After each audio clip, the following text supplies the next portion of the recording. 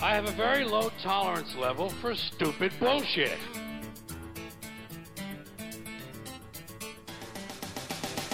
By the way, ladies and gentlemen, as always, this stuff in lieu of actual entertainment. Alrighty then, hello. Welcome back. I'm Gamer Dude, this is Story Time. Glad you found me again. How you doing?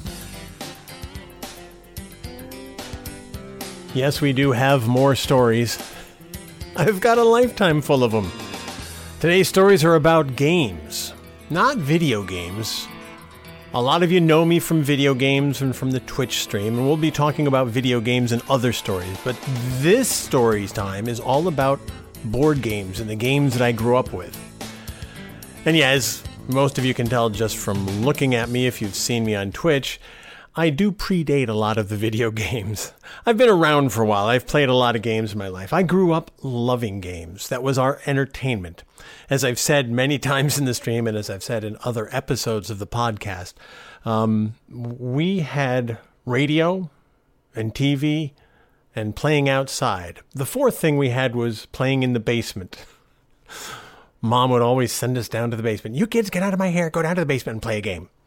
And we did all kinds of things in the basement with various toys and accoutrements that we had down there. Everything from Dad's bin of tools that he didn't sort but didn't know what to do with, to the train set, to the cowboys and Indians, to whatever we could dress up in and play with and spread out and entertain ourselves with. Because there wasn't anything like a video game or a console or a handheld. We had... It's about a level up from dirt and rocks compared to what we have today. Now, back for us, this was sophisticated stuff. I had a Lionel train set, which my dad had picked up at an auction. Now, these days, people collect Lionel trains, and they are the be-all and end-all. And you have these magnificent displays and these engines and these cabooses and these freight cars, and they set them up and they just treasure them. Back when I was a kid, we would set up that train track on the basement floor. And we'd have our little toy cowboy and Indians. Yes, we were very politically incorrect. We actually played cowboys and Indians. And they would sell the little plastic figures. You could get a bag of cowboys and you could get a bag of Indians and set up these epic battles wherever you wanted to. So, of course, we set them up on the Lionel train track. And we mastered the ability of running over various cowboys and or Indians with the trains. That's how we amused ourselves. That was just one of many things, but that's the stuff that we played with. The things that we played with were the actual board games when we weren't playing with our figures or our trains or sticks and stones outside. And those stories are for another podcast episode. But the board games that I want to talk about are the original games that you think about when you think about board games. Monopoly is the first one that springs to everybody's mind. When you think about a vintage board game, Monopoly is the one that everybody comes to. And everybody seems to hate Monopoly. We loved Monopoly. We played Monopoly like it was going out of style when I was a kid. And we played a lot of Monopoly. And I'll get to our Monopoly games and some of the other games that we played. But I wanted to talk to you about why games were so big. And I alluded to it at the beginning when I said there's no video games. And I don't mean to come across as the guy who's, back in my day, except that's kind of what Storytime is about. It's, back in my day, we didn't have no video games. We didn't have arcades. We made do with sticks and stones and pieces of string. It wasn't quite that bad, but we didn't have video games or arcades or consoles or handhelds. What we had were cards, and we had board games. That's what we learned to play with to entertain ourselves when we were kids. The first game that I remember learning was a card game. We would play Go Fish with my great aunt Freedy. Frida was her name, but we always called her Freedy because it was easier for us to say. And Freedy was not a good winner, and she was not a good loser. She didn't want to lose Go Fish to the little kids. And when she won, boy, did we hear about it. Wow, you kids don't know how to play. It was like, okay, great. You beat a 5-year-old playing Go Fish. Good for you, Freedy. Yay. But that's how we learned to become good winners. My mom always told us, Don't act like your aunt when you win. Act like you were supposed to win, but be polite, be gracious in defeat, be gracious in victory. And that's how we learned how to behave, playing games like Go Fish with my great aunt Freedy. So that was the first game that I learned to play. And Go Fish, in case you guys don't know, it's a very basic game, but Aunt Freedy took it very seriously. We never played Old Maid. That's another game. But that was beyond our 5-year-old abilities to comprehend. But we did play Go Fish because it's easy. Get 4 4s? Good, you got a book. Okay, next, 5 5s? 5 5s. 4 5s? Another book, good. Whoever had the most books, that was the end of it. But that's what we played as the earliest game that I remember. Then somehow along the line, I discovered board games. And board games were fascinating to me for a number of reasons. Number one, there were so many different permutations of games. There was Monopoly, there was Stratego, there was Trouble, there was Parcheesi, and they were all different. And I loved them because there were different ways to win and different rule sets. And I was always interested in the rules and how do you do this and how do you make this happen and how can you win this and what happens if I do that and what's the penalty if I do that. I was a rule book reader. And whenever we got a new game, everybody would just hand it to me and say, Gamer Dude, read the book, tell us how to play. And that was my job. And boy, I would devour that book and I'd learn every nuance. I'd learn how to do this. I'd learn how to do that. For instance, the Monopoly rule book.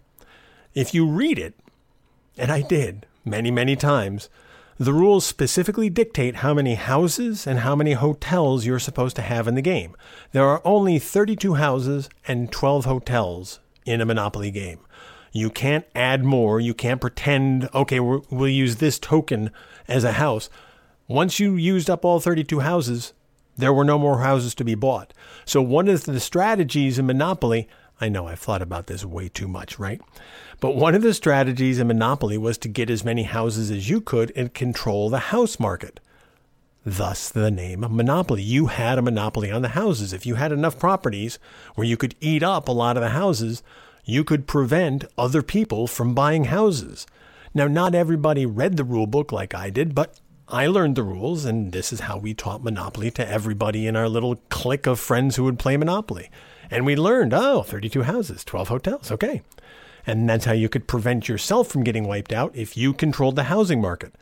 I know, right? I spent a lot of time reading rule books and learning nuances of games.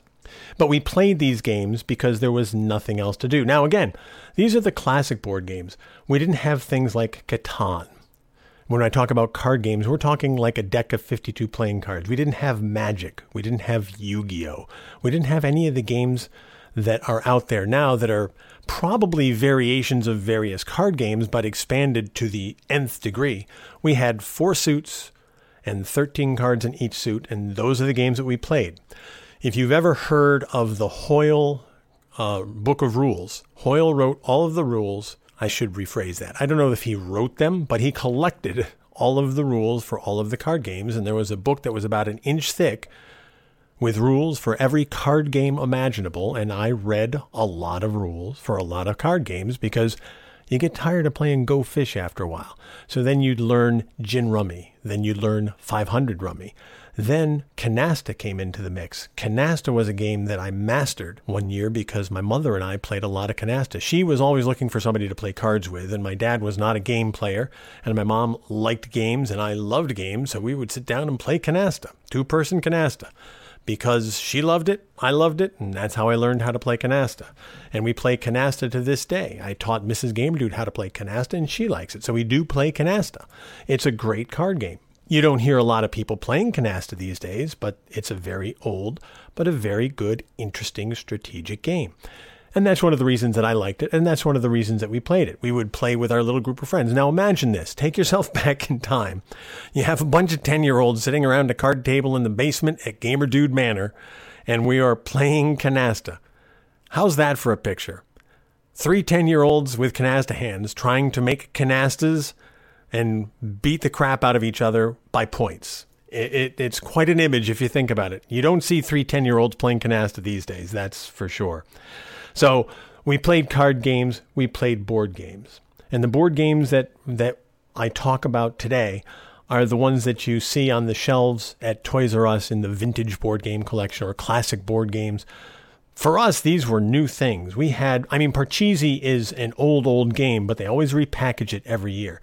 And this is the game where you have to have your tokens starting from your little start point. You have to roll the dice and get them out onto the board and then work your way around the board to the center home space. And yes, I remember all of the rules because we played these games so obsessively. All of the strategies are still stuck in my head. I have plenty of room for strategies from games that I haven't played in a long time. And they just stay there. And I take up brain space for these rules that I haven't used in ages. But as soon as I bring out a Parcheesi board, oh yeah, everything locks back in. So Parcheesi was one. Sorry was another one. Sorry was very much like Parcheesi. If you've ever seen the game Sorry and you look at a Parcheesi board, they're virtually the same game. Same strategies, a couple of little nuances with Sorry where you can slide down several spots if you land on a certain square on the board. But other than that, Sorry and Parcheesi are virtually the same game. Then, I remember when they introduced the game Trouble. Trouble is very much like Sorry and Parcheesi, but the big selling point on the game Trouble is they had the Pop-O-Matic. Ooh, that sounds impressive. What is a Pop-O-Matic? A Pop-O-Matic is it's a half circle globe in the middle of the board. I'm trying to find the best way to describe it. It's made of plastic, and it's set on a thin piece of metal that if you push down on the globe, it makes the metal pop. And on top of the metal is a die. And when you click the half globe, the die pops, and that's your roll. So instead of having loose die, you would pop down on the Pop-O-Matic, and it would automatically roll the die for you. And then that would be your roll for getting your pieces out onto the board and around the board to the home space. And again, Trouble is like Sorry and Parcheesi in that it's just moving tokens around the outer edge of a board to get to the home space. But the selling point was the Pop-O-Matic. And when we first got our first Trouble game, which we got secondhand at an auction, the Pop-O-Matic was the selling point on that game. We loved the Pop-O-Matic. And we would just hit the Pop-O-Matic because we liked the sound it made. It was one of those click sounds that was unique, that you'd never heard in another game. It was really cool for us when we were 10 years old. Look at the Pop-O-Matic go. Yeah, simple things entertained us back in the day. So we had the Pop-O-Matic, and that's why we loved playing Trouble. Then, of course, there was Yahtzee. This was one of the first games that we played that had nothing to do with moving tokens around a board. Yahtzee is a game that involves 5 dice and a cup. And you would it's 6 dice because you would get 5 in a row. See, I almost forgot, but it's 6 dice. If I remember correctly, am I screwing that up? I haven't looked at the rules in forever. Maybe it's only 5 dice. Oh, I don't remember because I haven't played Yahtzee in forever. But whether it's 5 or 6 dice, you would put the dice in the cup, shake the cup up, pour the dice out, and then you had a scorecard where you had to determine how many of 2 of a kind or 3 of a kind or 5 of a kind or a straight that you had from the dice. And then you had 2 extra rolls to try to get whatever you were shooting for, whether it was 5 of a kind or 1, 2, 3, 4 as a straight. That's what Yahtzee was about. And it was an annoying game for my father because he didn't like noise. And there's nothing more quiet than 5 or 6 dice in a cup and 3 10-year-olds rattling the cup. So we had Yahtzee. We had Trouble. We had Parcheesi. Then we went to I call it the Big 5. We had 5 games that were our go-to board games. Monopoly was always top of the heap. And if you haven't played Monopoly and you haven't played it by the rules, it's actually not a difficult game if you read the rule book. And it doesn't take forever if you play it the way you're supposed to play it. Now, granted, it can get annoying as your friends bankrupt you into oblivion, but if you're the person doing the bankrupting, it's a lot of fun. So we had a lot of fun playing Monopoly. One of the other games was Risk. Now, there are a lot of variations of Risk these days. There's a Star Wars Risk. There's a Star Trek Risk. There's all kinds of Risk variations. But we played the classic Risk game, which was a world conquest game. And you could have 4 people play the game. And you had these little plastic pieces that denoted the armies that you had. And you would all start in a different area of the map. The object was to increase your armies, and work them across the map and take over the world using dice rolls in battles with the other people you were playing the game with. So that was a long game. It was a process. There were strategies involved, and there were certain places that you would want to be on the map. Like Australia was always a good spot because it was defensible. You had one way in and one way out. And I do remember this because I would always either pick Australia or South America as a starting point if I could, because those were the most defensible places. And yes, we learned the strategies of board games. And we would have these tilted battles that would go on for hours of trying to stack up our armies and take our friends out, or they would be trying to take us out. And if you didn't get your starting spot, then you had to come up with a new strategy. Okay, how am I going to defend Europe? I've got somebody in Australia beaten on my south side. I've got somebody in Europe beaten on my west side. What am I going to do? And these are the things that you would think about. And you would plan these strategies in order to defend yourself properly in a good game of Risk. We also had a game called Billionaire. Now, Billionaire came out, I want to say in the 70s sometime. Billionaire was an answer to Monopoly. It was like an expansion of Monopoly. Very similar objectives, except it wasn't a property conquest game. It wasn't a purchase this street, purchase that street. What you purchased were companies. The selling point on Billionaire, aside from the fact that you were dealing with billions of dollars, was they had this little double spinner. It was made out of plastic, and it had two plastic I want to call them sticks, but they're not really sticks. If you can imagine a piece of plastic that's about an inch wide and 4 inches long, and in the middle of that piece of plastic was a little hinge that was on a spinner. There were two of these next to each other on a little stand, and you would spin them and they would spin together. On each end of these sticks was a different color. Red on one end, green on the other. And you would spin them together, and of course they didn't spin the same way. One would spin faster than the other. The result of these spins, it would be red, green, green, red, or red, green. The result of the spin would determine a lot of battles for these properties, and you would do battle using this spinner with your friends who you were playing the game with. And again, the object was to either beg, borrow, or steal properties from the bank or from your friends, and the spinner was the way you could steal properties from your friends. So we loved anything that had extra parts, because Monopoly, when it comes right down to it, you have a token that you move around the board and you have the property cards. There's nothing exciting about that. You throw the dice and you get to be the dog. I mean, those are the most important things about Monopoly. With Billionaire, you had this cool spinner. If you landed on the right square, you had the chance to spin the spinner and maybe steal your friend's property and reach your goal of $1 billion. So we played a lot of Billionaire in those days. And again, the spinner was the selling point. The Pop-O-Matic on Trouble, the spinner on Billionaire, anything that was just a little different, that really captured our attention back then. So we loved the spinner on Billionaire. The next one was a game called Money Card. Now, you've probably never heard of it, and for the life of me, I don't remember where we got the game Money Card. But boy, we played the crap out of Money Card. Money Card was a travel around the world game that was put out by the American Express Company. How do I know it was put out by the American Express Company? Because the card that you used to charge things was an American Express card. You didn't have MasterCard, you didn't have Visa. There was a little cardboard replica of an American Express card. And part of the game was getting control of the money card. So if you had the money card, you could charge things and take these trips, buy these things. And the object was to collect keys from every city throughout Europe and Asia. And I'm trying to remember, I haven't played it in years. I think you could also collect keys from the Americas as well. So there was a giant map and your tokens were little plastic airplanes. So you would fly around the world charging money on charging items on your American Express card and hoping to have enough money to pay it off. It was really capitalism in a board game is really what it was. More so than Monopoly, more so than Billionaire. The societal commentary that existed in the game Money Card is really quite telling when you think about it, because the object of the game was to travel around, charge things up, and win the game, never worrying about the consequences of the bill as long as you were able to get everything that you needed to satisfy the requirements for victory. So Money Card drew our attention for quite a while. The other game that we played a lot of was Stratego. Now, Stratego is a two-player game. Stratego was a unique game because it had spies that could move any way they wanted up, well, I shouldn't say anyway, because you could never go diagonally in Stratego. You could only go north and south or east and west on the board. You couldn't go diagonally southeast to northwest. Those diagonal moves were always banned in games.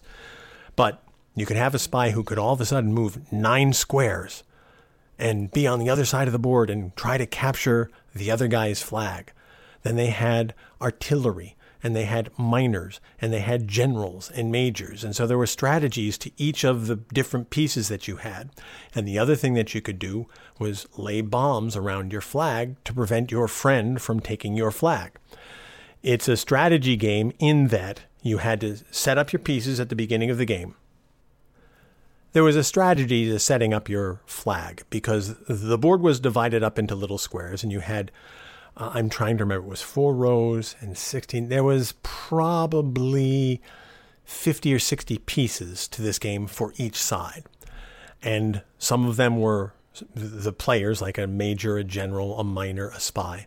Some of them were bombs, and one of them was a flag. So you would try to protect your flag with the bombs. But the minor, I'm trying to remember if it was a minor or an engineer. I always called him a minor, but it might have been an engineer. It was the number 8 piece. That much I remember. The number 8 could take the other team's bomb. So if you surrounded your flags with nothing but bombs and the other guy didn't have enough defense in place to take out your minor/engineer, he would just go through, take out all the bombs, and capture the flag. So you had to create a layered defense. You'd have to lay several bombs around the flag, and then a layer of defenders, and then another layer of bombs. And this is how we learned strategy, how to protect my flag from my friend by layering my defense, put the right pieces in place, and then hope that I can get through his defense because he's also doing the same thing. He's protecting his flag with his bombs. So you'd have to work your engineer across the map. You'd have to work your general across the map. And then some of the strategy included, can I get my general, which is the number 1 piece, across the board to take out their flag. There was some honor to it amongst our group if you could get the flag with the number 1 piece. That's one of the things that we strove for. I want to capture the flag with my general. But whoever captured the flag, it didn't matter which piece it was. As long as you captured the flag, you were doing all right. You won the game. So Stratego, we spent a lot of time on because there was a lot of times there was only 2 of us around to play a game, and Stratego is the perfect 2-player game. So we had Stratego for 2 people. We had all of the other games that I talked about for 3 people. And when we played these games, we would spend hours doing it. Just like we spend hours now playing Overwatch or Star Wars Battlefront or whatever video game we're playing. Or if we're playing Angry Birds or Bejeweled or whatever game we're playing on our phone. Those are the hours that we spent playing the board games or the card games because that was our entertainment. And that was some of the best times that we had because when you're sitting around and sharing the experience of gaming together, you're bonding in a certain way. You're talking, you're strategizing, you're getting to know each other. And we got to know each other playing these games the same way we get to know each other playing video games, except we were doing it across from each other at a card table. It was a lot of fun. We spent a lot of time doing it, and I just enjoyed the heck out of it. And that's where my love of games really started, playing these board games with my friends from an early age. Now, we went on to all other kinds of games. I have probably 50 or 60 board games in storage on the various shelves here at Gamer Dude Manor. It's not a manor, I just call it that. We have a condo, what can I tell you? But we have them in storage, and they have all variety of games you could imagine. Go to the Head of the Class was an old vintage game that we played. We have all of the board game versions of the TV shows. We have The Price is Right. We have The Family Feud. We have some old TV shows you may not have even heard of. Do you remember the Hollywood Squares? We have the home version of that. Do you remember this is an old game you've probably never heard of as well, from an old game show called I Guess. Do you remember I Guess? You may not, but I have the home version of the I Guess game. Password. Do you remember Password? The password is serendipity. We have the home version of Password, and actually we still play Password at the holidays. When we get the family together, we divide up into teams and we play Password. There's something about a board game that brings people together. It gives you the opportunity to chat and hang out and just kind of put your feet up and relax and have fun. At the same time, get your competitive juices flowing. It's It's one of the things that I love most about get-togethers is when you're playing a board game. We still play the board games at the holidays. We love playing the board games. And there are so many. Pictionary is technically a board game. Taboo is technically a board game, even though there's not really a board. But these are the kind of games that have evolved from the early board games that we played when I was a kid. It's a different kind of dynamic than you get when you're playing with your friends online. It's different than, a game of Overwatch or a game of Battlefront 2. But board games have a place, and I've always loved them. That's where my love of gaming started. And that's where my love of gaming continues to reside, both in the board games and extended into the electronic universe. So that's going to be it for today's episode. I appreciate you hanging out and giving it a listen. And if you ever need to play Parcheesi, you know where to go. Thanks, guys. I truly appreciate you taking the time to be here. We'll do another episode next time. Until then, you all take care of yourselves, and I'll see you when I see you.